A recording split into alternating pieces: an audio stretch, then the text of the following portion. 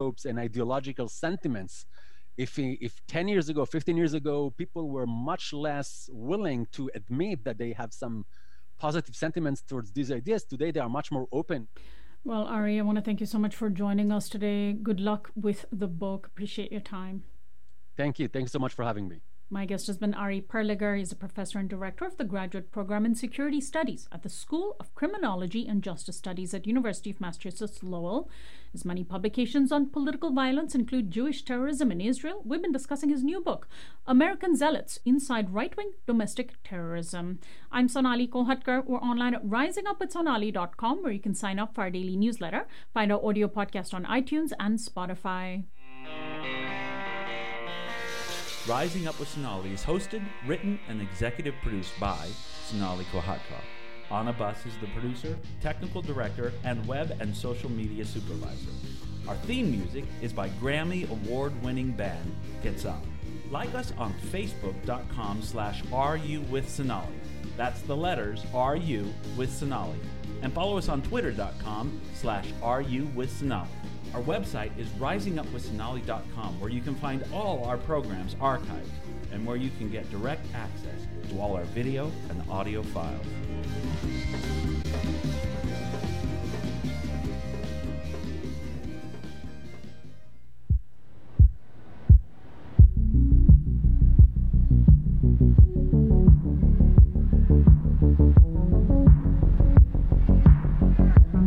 You're listening to KBOO Portland.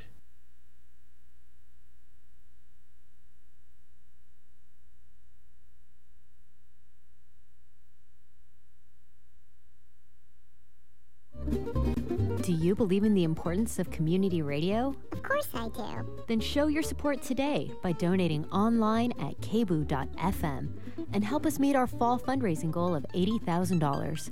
We can only get there through the support of people like you. So donate at kboo.fm or mail us at 20 Southeast 8th Avenue, Portland, Oregon 97214. Give a one-time donation or become a monthly sustaining member today. Thanks. 1, 2, 3, 4. Y'all ready for this? Ladies and gentlemen. Never been done before. Never been done in this country. In this country.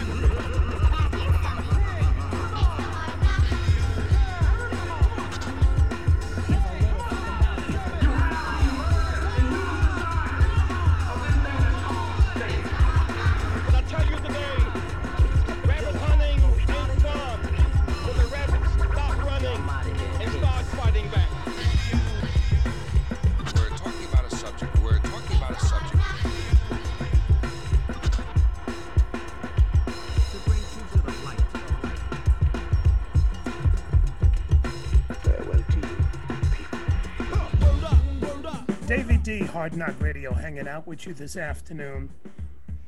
Tomorrow there will be big doings in the city of Antioch. As you know, over the past few months, we've been focusing a lot of attention on what is going on in Contra Costa County. We know what's going on in San Francisco, and we see what's happening in Oakland. But again, we remind people that so many folks from those respective cities and beyond have been displaced, and many find themselves living in the outskirts of the Bay Area. Coco County has long had a reputation for being kind of intolerant when black and brown folks have shown up. And as the population has increased, so is the vitriol of people who just don't want these folks there. We've covered the marches in Martinez and the racial unrest that was there, Walnut Creek, and tomorrow they will be in Antioch. Prior to this big march that is coming up, there were several people that launched a hunger strike, and it was one that was met with not only vitriol but actual physical threats. So I wanted to talk to one of the strikers. We also have one of the key organizers on the phone with us this afternoon. So Shagufa, how you doing? Did I pronounce it correctly? Yes, you did. You did pronounce it correctly. Talk a little bit about the hunger strike that went on this week leading up to tomorrow's march. And first of all, how were you all able to do that? Because if it's 100 degrees and it was 109 degrees here in Oakland, then I can only imagine what it was like up in Antioch, where it's always a lot hotter. Right, yeah. So we started this hunger strike about 8 days ago, and we did pick a weekend that was extremely hot. There was fires going on, and it was a really, really bad weekend. However, we strove to create changes, or we are striving to create changes in our community. We didn't really care about those conditions because we definitely are super passionate in our community, and we were down for this cause of making sure that there is police accountability within our city. Just before you all started the hunger strike, we had gotten word that the California State Legislature had a bill before it that would have decertified police, abusive police. The same way that doctors get decertified and lawyers get, they get disbarred and the whole nine. And we found that the House, that has a super Democratic majority, refused to even bring this thing to the vote. Thus, the bill was killed. How do you all feel just knowing all the marches that you all have done, all the organizing people like you and Sevji have done, and so many others? And that's just in Antioch. We're not talking about the rest of the state, which just brings it up to hundreds and thousands of people that have been out on the street to see that these elected officials refuse to do even the most basic thing. It all comes down to money. I was reading an article about that specific bill, and it was saying that there were police representation. The police union came in force. The police union they're very powerful. They have money, they have the resources, they have the special interest groups all aligned with them. And so the fact is, in the legislature, these candidates are wanting money. They want to get reelected. So obviously they don't really care about the community needs. We as community members have been fighting for police accountability, to create change within the police departments. We have been protesting. There have been sit-ins. Oakland, San Francisco, all throughout the Bay Area. All throughout America. Yet they're still not trying to take steps to create those changes because of money, because of the police union. It's just very unfortunate, especially for young people like us as the hunger strikers. We were very upset with our own city officials not taking their opportunity to have a conversation with us. They haven't even tried to reach out to us as we were trying to reach out to the city council members. We have tried to reach out to the police chief, and no response, nothing. They want to silence us is what they're trying to do. Is the hunger strike still going on? So on the 5th day, we decided to end the hunger strike, the hunger strike due to the city council meeting that happened on the day before, because when they were in their city council meeting, they had over hundreds of public comments in regards to us as hunger strikers being out here at the police department, wanting to have some positive changes in our community. Yet they didn't even acknowledge us. They didn't have the decency to say, yes, there are hunger strikers. We will reach out to them. We will talk to them. We will come out. No, there were hundreds of public comments, and they just went through the agenda like nothing was going on. The mayor, on the same day of the city council meeting, there were young people, around under 12 young people that had went to his business to have a conversation with him in regards to the hunger strike, in regards to police accountability. And the mayor lied to the city of Antioch, saying that he was held hostage. Most of these protesters who went to his office were under the age of 18, and he said he was held hostage and that they were harassing him while they were just trying to have a simple conversation. So these city officials do not care about having these conversations. So the 6 of us decided that we will not die for these people. However, we will still occupy the police department. We appreciate Sorry. that. No problem. That's the voice of Shagufta Khan. I'm going to have you be on mute because you're outdoors a little. I want to bring in Sevji. No, it's totally And cool. and Sevji's been on mute because she has kids in the background. But Sevji, how are you doing from Together We Stand? Hi, Davey. Thanks for having me back again. I am doing well, juggling the homeschooling and all of that. Are you getting tired of having to organize in doing these marches? It seems like, you know, this is one of many that you've been a part of. Do you feel that you're being heard, that people are taking these efforts seriously? Just hearing what Shagufta was saying, that, you know, with the mayor actually trying to lie, and we didn't even talk about the threats they were getting. And then, as I mentioned, seeing the legislature refusing to look at SB 731, so police who are abusive don't get decertified.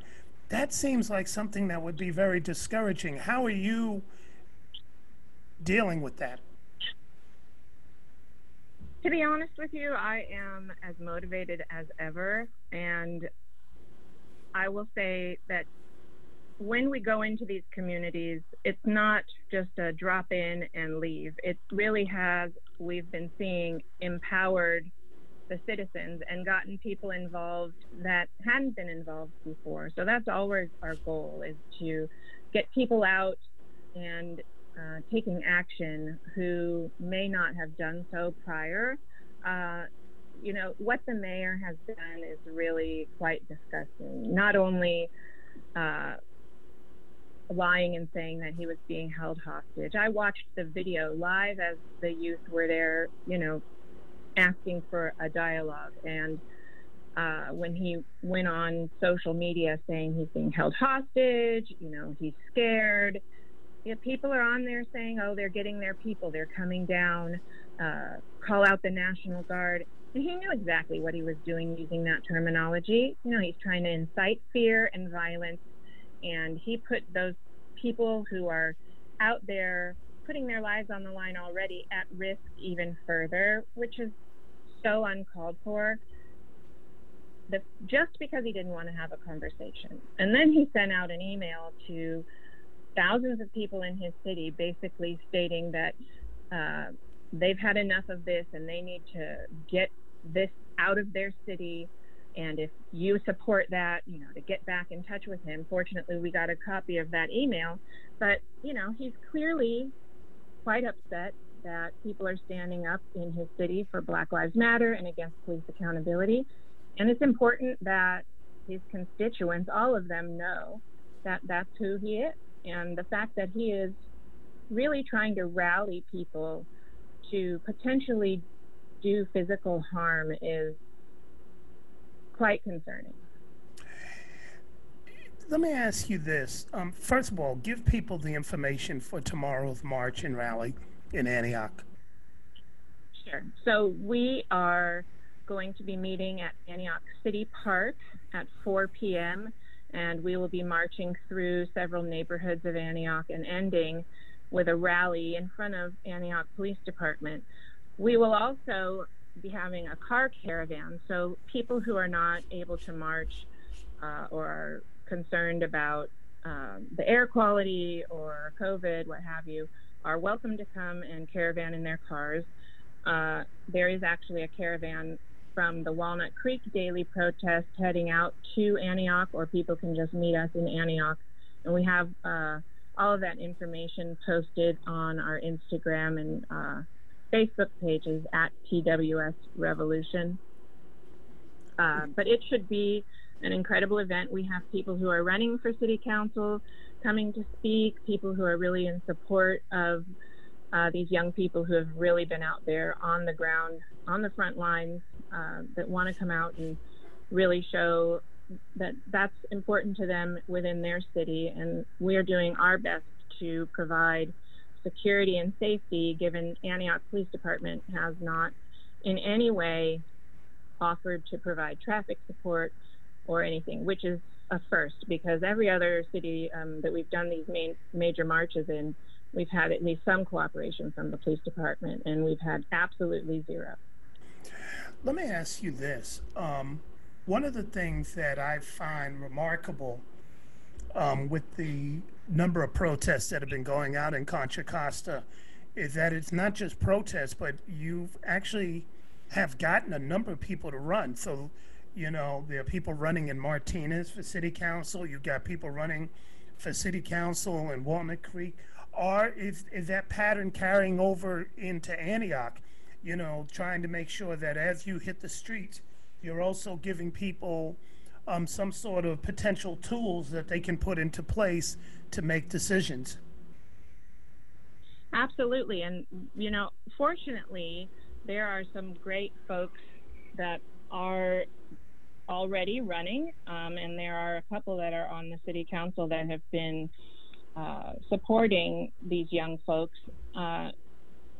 And, you know, it is important. And I think that that is one of the things that comes from this, is that people get motivated to actually step up and take action. You know, I think a lot of times when it's in another city or it's just on the news, people don't really take it seriously. But when they come out and they experience the energy and the power of being within their community and taking a stand, it sort of gets them moving in a way, and they want to take action and make change. And sometimes that is, you know, civically, and we're very excited for that. We really do hope that this new election will bring a huge wave of change to the city of Antioch. It's desperately needed. Most definitely. Before I bring Shagufah back in, let me ask you this. Your father was a former Black Panther, and I know you mentioned him when you have spoken on rallies, and I've been in front of you when he's called, you know, to me, you know, especially when the threats have emerged. And we, you know, I don't want to downplay, but there are oftentimes these marches are coming with threats all the time. And, you know, what have you learned from him, and what do you think needs to be applied with the current movements that are happening, especially where you're at? Well, you know, my dad has always said, you know, he's got 4 daughters, you know, that you always stand up. And he explained to my kids who were worried about my safety that, you know, Poppy did this, and now it's your mom's turn so that you can be safe. And, you know, he does check in on me before and during and after every march. And unfortunately, since the mayor started his rhetoric, my organization has gotten numerous calls and threats of violence. And I know that there have been people driving by the occupation, threatening the folks out there as well. So, you know, my dad, he believes, and so do I, that you stand up, you don't let people bully you. And this is not a time to allow racists to bully us into submission. We have momentum, and it's a historical time right now in this country, and we need to continue to move forward and really end this cycle that's been in place for hundreds and hundreds of years. Yeah, for folks who haven't gone out that way, you all turn up even more. The sign of a threat means you go even harder. I remember when we were in Walnut Creek and they were talking about the Proud Boys were coming, you know, a lot of folks showed up, you know, just to make sure that was going to not happen, which it didn't. You know, I think they found somebody made them burn their flag or something crazy like that, but it's good that you have that support. Shagufah, let me ask you this. I saw a video, maybe the second or third day, with a guy coming up with a Blue Lives Matter hat who basically made threats. How did you all deal with that? What has been, you know, is this people talking, or do you fear that somebody will try to make good on it, keeping in mind that in Martinez, somebody did show up with a gun and was ready to use it until they got, you know, taken away? So how are you all dealing with that? And what happened with the threats when you all were on the line? That man, we call him the Trumper. He's been coming by every single day, and even one day he's been coming every hour. we've been receiving so many hate, death threats, people saying they're gonna, F you, using profanity. But this specific guy he's been here since day one, since we've been out here. What we try to do is we try to like be respectful and be like, hey, like, we try to have a conversation with him, but then he just goes blatantly to using profanity, saying get out of here, saying that there's a group of people who are going to come attack us and all options are open, whether it's intimidation, whether it's gun use, whether it's kidnapping. And we caught that all on video. And it's scary because he's actually sexually harassed two of us. One was one of our hunger strikers. He was asking, like, he was basically saying, like, because she had gotten sexually harassed at her workplace, and he said, like, oh, maybe that the way you dress is why you get sexually harassed. And he was just making really disgusting comments. And for me, he was like, oh, can I touch your hair? Where are you from? Like, it makes us feel uncomfortable. And the fact is, we have told the police about him multiple times because they have come around and they have stopped and go like, hey, just to let you know, there is this guy who keeps harassing us, sexually harassing us, and we're not comfortable. And the police even said one of the police officers said we were gonna arrest him if he came back. But yesterday the Trumper came back and literally said, get the hell out of here or we're gonna hurt you. And when the officers came by again, we told the officers, and they didn't really do anything. They're like, oh, maybe you guys should just leave. That's what they want us to do. They want us to leave. They want us to stop this, but we are not going to stop. Someone literally told me while they were driving by, do ourselves a favor and shoot yourself in the face. And on my Facebook page, I have been getting so much hate lately. It's been crazy. However, this hate is making all of us stronger. Even though there's so much hate, it's making us wanting to continue. I was born and raised here. I understand how racist this community is. I'm tired of it. I'm literally tired of it. But one thing I wanted to add, even though we've been getting hate, there are 10 times more support. People have been driving by saying, hey, like, do you guys need anything? They're bringing us water, ice, food. They've been showing their support by having their right fist up. They've been coming down to talk to us. People have been watching over us at night. The neighbors out here love us. So even though we're getting hate, we're still getting a lot of support, which is very immaculate, and we're very appreciative of the community. It's unifying us together. That's good to hear. What do you think the next steps should be in people that are listening? What would you ask them to do? We know that people are going to come out tomorrow at 4 to Antioch to march. Yeah. But I painted a picture that says, wow, at every corner, we have these elected officials who you pointed out are in the pockets of these police unions. What do you think needs to be done to really move the needle forward if we can't depend upon some of these folks who are supposed to be serving the community? Yeah. So first, I would love for people to come out and occupy this Antioch Police Department with us. We have tents, we have food, we have jackets, blankets. So it'd be awesome to show the strength in numbers and for people to come out and occupy this police department with us. Number two, we would, if you can't do that, which is totally understandable because of COVID, the heat strike, the air quality, is to email and send in public comments to the city manager, Ron Bernal, to the city council members, to the mayor, Sean Wright, and to the chief of police, holding them accountable, asking them to listen to the people and try to come up with a negotiation so that our demands to creating a safer community are met. They have not reached out to us. They haven't. And there's been so many newscast people coming out and asking us, why haven't they done that? We don't know why. Well, those newscast people need to ask themselves as well. But let me ask you this, Gufa. For people who don't know, what is the police department like in Antioch? We've heard that there have been some brutality and some deaths, as there have been in these other cities in Contra Costa. What has it been? How have they been where you're at? So there have been multiple cases. Unfortunately, I can't name all of them. There's just so many where police officers are racist. They use too much. They use excessive force on people of color. Michael Maloney, there's no accountability. I don't know if you guys heard about him, but he is a police officer who basically resigned before he could get, you know, an investigation could go through, as he killed an innocent homeless Latino man in SFPD. But then before that investigation could go through, he came to Antioch Police Department and got hired because why? He's buddy with the chief of police, and he's actually used police force or excessive force on community members in the past months. So these officers think that they're above the law and that they can't have accountability happen to them because they are protected by the police union. Unfortunately, that is true. But we really, really just need people to come out and fight for the change in the Bay Area within our police departments, because we can't allow that to happen. There are bad cops, and even though we say ACAB, ACAB, we don't say that.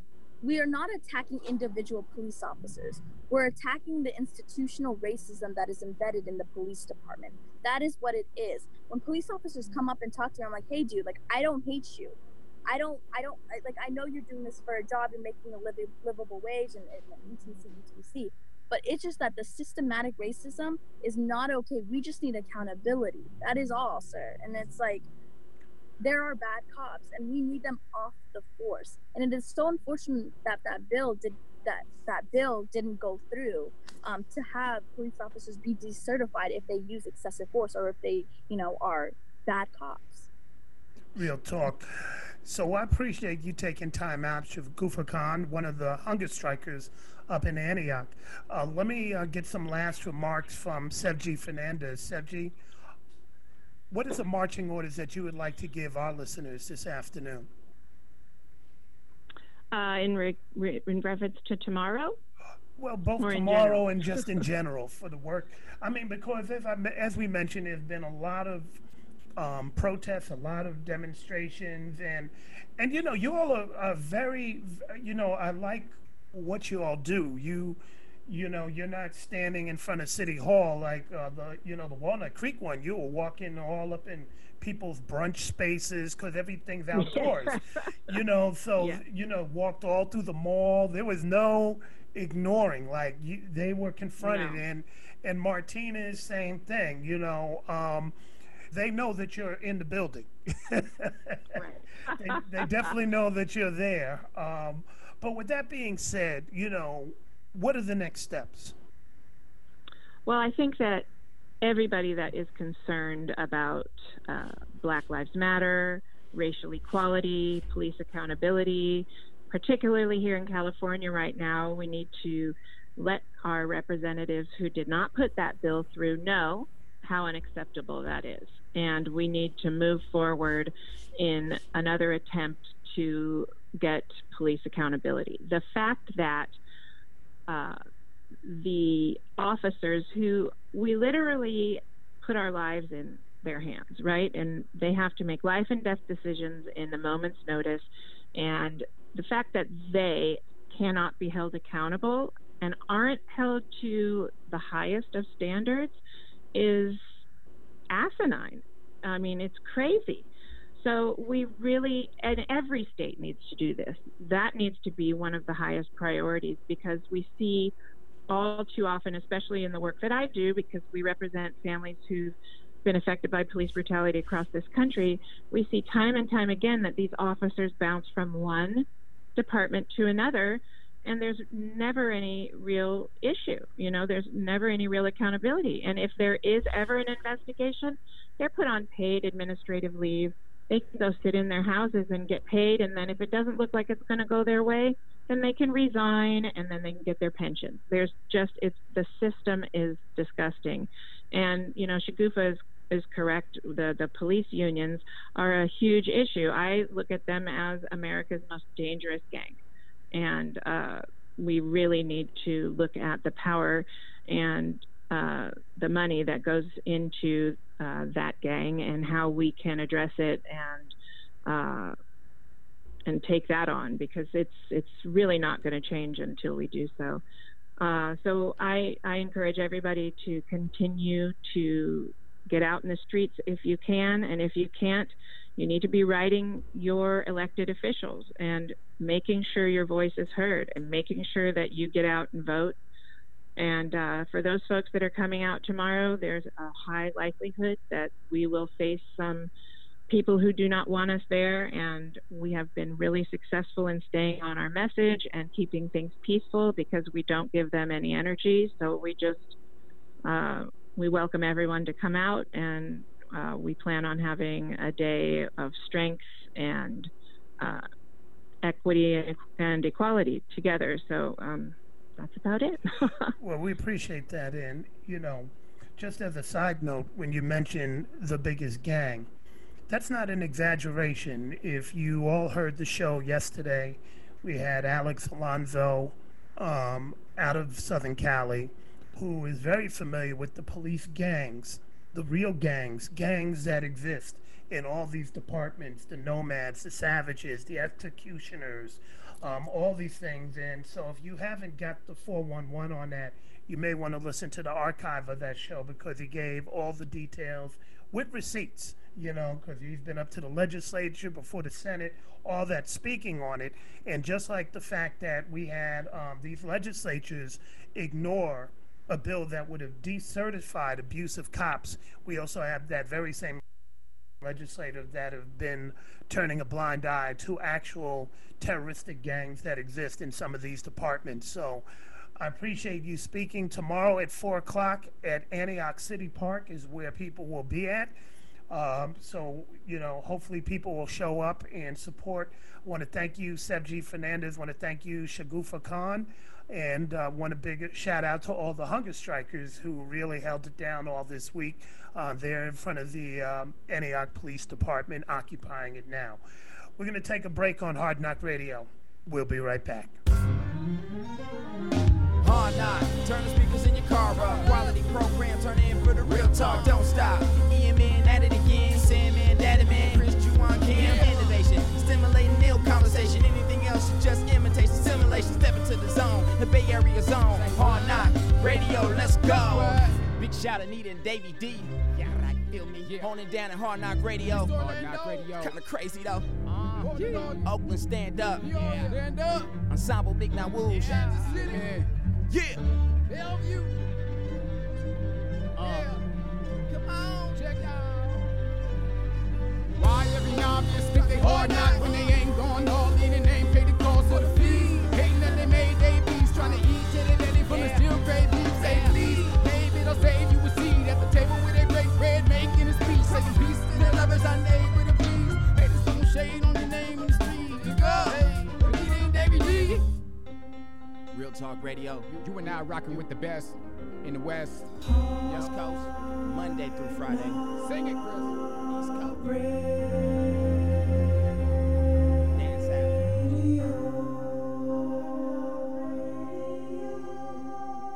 Davey D, Hard Knock Radio, hanging out with you this afternoon. Want to turn our attention to a sporting event. Well, I wouldn't say event, but some news that shook up the sports world, that may have been overshadowed by the NBA playoffs, Serena losing, NFL opening, Chiefs fans booing in a moment of unity.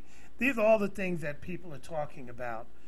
But it was earlier this week that we had South African double Olympic champion Caster Semenya, who went to court and was ruled against being able to compete in the Olympics. The reason why is that she has abnormally, quotation marks around the word, abnormally high testosterone levels. And that set off a firestorm in some circles, and it's very disturbing in many ways. I wanted to bring somebody on who is an expert in this area and is very familiar with the case around Caster Semenya. Her name is Katrina Kakazes. She's a cultural anthropologist, works on the intersection of science and technology studies. She examines and challenges the scientific and medical beliefs around gender, sexuality, and body across a range of topics. She's also the author of the book Testosterone, an unauthorized biography, and she is currently, I knew her from Stanford, but now she's down in Emory in Atlanta. So welcome to the show. The first time No doubt. The first time I've heard of Caster Semenya was actually through you and the work that you were doing. So you've been, connected to this battle for a while. Can you kind of give our listeners a quick 101 Caster Semenya, just for people who aren't familiar? Yeah, sure. So Caster's a really special person, and for people who don't know about her, she's a Nike-sponsored athlete. She's in her 20s now, but when she first started getting harassed by athletics, so she's a 800-meter runner from South Africa, black woman, lesbian, and was when she was 19, and she was competing, and it was a very high-level competition, and sports governing bodies started to raise questions about her gender. And some of her athletes did. So in other words, they were questioning, like, did she belong in the female category? And that goes all the way back to 2009. So if we fast forward to the current moment, the first thing that I think we all recognize is, okay, that was a long time ago. So this is an individual who has been fighting this kind of oppression and judgment and exclusion, or attempt to exclude, for over 10 years. And what happened really was that a lot of people have made the argument, and I would agree with this, that these regulations, while not only designed to leave her out, are absolutely crafted in a way to make sure that she doesn't compete in elite sport. So she's somebody who was born with higher than typical testosterone levels. To be really clear, she's not doping. She's never cheated, and everyone agrees on that. That's not disputed. She has a natural variation, and the argument is that that higher level makes her faster, and that to create fairness in sport, she and other women with higher than typical levels should not be allowed to compete, or if they do compete, they should have to lower their levels. And those levels would be lowered by drugs or surgery. So we're not talking something benign. We're talking like deep interventions into the body to change somebody's physiology. So let me ask you this. There are always been people in sports. When I played tennis, there was always people who had an advantage. Some because they were smaller, so they didn't have the wind resistance. Some because they're taller, so they're able to reach the basket. Some who are just massive, so they're able to tackle harder. I mean, I think that in the case of Caster, they're looking at Michael Phelps and the swimmer. And it's saying he has double joints, he has bigger than average lungs, all these different types of things that have played to his advantage. Why haven't we seen a literally paring down of athletes who have these advantages, but with Caster, she has to take some sort of hormones? Is this applied to males in any sort of way? No, not at all, because so there's never been an equivalent regulation for men. Men can have super low testosterone, super high testosterone. It's all considered fair, and it doesn't push them out of the category. I think what's different about a Michael Phelps in terms of why this is playing out the way it is, I don't think their excellence is any different at all. And I both think they're amazing athletes who might have physiological differences that may or may not contribute to them being great athletes, but that, they should both be celebrated equally. But Caster gets the persecution because she's excelling as a woman. And one of the things that I thought was the most amazing tweet ever was this woman from South Africa who tweeted, because this question is really like, is she really a woman? Does all this high testosterone mean that somehow she's not really a woman? And this person who tweeted wrote, I know she's a woman because men are trying to control her body. And that's what's different between her and Michael Phelps. You can only be so strong, so fast, so good, so close to sort of excellence and perfection in sport, and men will be celebrated, and women can bring extra scrutiny upon them. And we've seen this for people who are interested in, or watch a lot of tennis.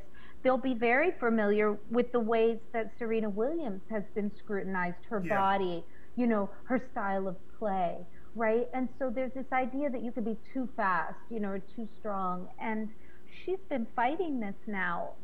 But sadly, like you said at the opening, we're back at square one because unfortunately she did not win her appeal. And so we're now left with this regulation that I mentioned that says to women, you cannot compete with your natural testosterone level. What was the appeal? Was it a Supreme Court? Was it some tribunal? I mean, how did... So sport is really weird in the sense that not only does it have its own governing bodies that can basically do whatever they want. They're like their own nations with their own governments. No one is above them. But and they don't have to subscribe to human rights if they don't want to. And they don't have to abide by international human rights law. There's no one putting pressure necessarily in that way saying you have to do this. So Castor brought her case to a very specialized and particular court for sports that is in Switzerland, because that is where these regulations, a lot of sport regulations and doping challenges, everything goes to this little sport court. So at first she challenged it there, and she didn't win. But to be really clear, an athlete before her challenged, an Indian runner, and we won her case. So to get to the politics of this for a second, because people get real interested in the science, but to get to the politics for a second, when that woman won her case, her name is Dutee Chand, the sports governing bodies for track and field didn't give up. What they did was double down and make a set of regulations that no longer applied to that Indian woman. They limited the number of events. And they were like, that woman ran 100 meters. They limited it to, so it's not even all track and field events. It's just some. And that's where people started to say, this really looks like targeting of her. So Dutee won her case. They went back, started crafting their own science to support it. They limited the number of events so Dutee couldn't bring her case back, and Castor then brought a case because it affected her events. And Castor lost that case. She appealed it even higher. Because this court is in Switzerland, the only place to appeal is the equivalent of the Swiss Supreme Court, and that's the ruling that came down this week. And unfortunately, for our purposes, any finding of fact that happened in that earlier case, they cannot revisit. And so one of the problems here is that one of the accepted facts, well, there were many from her case. One of them was that somehow unequivocally testosterone is jet fuel for women athletes. And I have done work to challenge this along with Rebecca Jordan-Young in our book, but no one sufficiently challenged that in the court case, and so that was accepted as fact, and that is absolutely contested science. So there's so many questions I want to ask. One, I'm old enough to remember when some of the German women athletes were competing, and they had facial hair on their backs, and and they were told that they were superior, and there was some question, but nobody was made to go through what Castor's going through, right?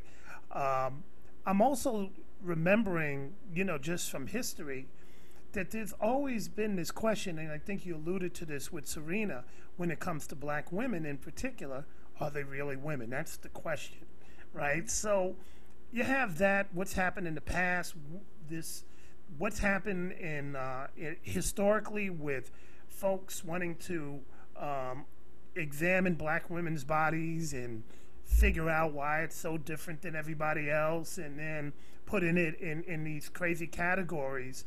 What comes to mind, since we're talking about South Africa, is oh gosh, I'm going to forget her name. Sacha Bartman. Yes, Sacha Bartman. Yeah, right, Sacha Bartman, right? So, and they just put her body back, sent the bones back after it was, examined for hundreds of years or a couple of hundred years. So I guess you get what I'm coming at is, how much of this is fueled by old notions that black people's bodies are different than everybody else's? How much of this is fueled by, just a disdain for women, excelling? Yeah. So I think I'm really glad that you brought up Saartjie Baartman and this long history of scientific and medical racism, because there's a way in which those histories haunt what's happening right now. For people who don't know, they're not just interested in people's testosterone levels, which you could pretty easily measure. They're interested in what they also understand the receptor activity to be. So it's like you can have a testosterone level, but we all have receptors as well. Mm-hmm. And our receptors are different. And so what they do is scrutinize the whole body, breast exam, genital exam. They ask about sexual behavior. They ask about identity. Like, this is really intrusive information, and this is what the Olympics was doing to Castro. Yes, the Olympics and sport governing body for track and field, which is now called World Athletics, because part of what they're doing is diagnosing the woman. Part of what they're doing is trying to assess by looking at her clitoris size what they imagine, sort of what kind of bang for the buck is she getting from testosterone. So they were measuring her clitoris size? They were looking at the genitals. They were looking at the labia. This is what they did with Miss Baartman. They did. So that fascination, that kind of grotesque interest in the body and the belief that one has a right to do this. I mean, if we pull back for a second, Davey, let's remember for a second that all of this is being done under the rubric or claim of fairness. Fairness. That having a policy like this makes sport for women fair. And I think a key problem is fair for whom? Because from the perspective of a woman of color from the global south, if you were thinking about questions of fairness, your mind would immediately go to access to resources. What kinds of equipment, training, nutrition, high altitude this, travel, access to shoes, right? All of this stuff that might be important for women living in countries with fewer resources available to them. So there's no regulation around fairness that says everyone needs access to equal resources. The regulation focuses on physiology, and so this, I don't have to tell you, there is also a very long history of trying to explain Black excellence in sport through deep interrogation and examination of looking for differences in physiology, Achilles tendon, whatever it might be. Right, or melanin fibers, and all that stuff. All of it. And I think that's the problem. So there's so many things going on here. I will say just really quickly, the sex testing, which is what this is called, has been around for a very long time. And it has been true that white Eastern European women were implicated, but they are not now.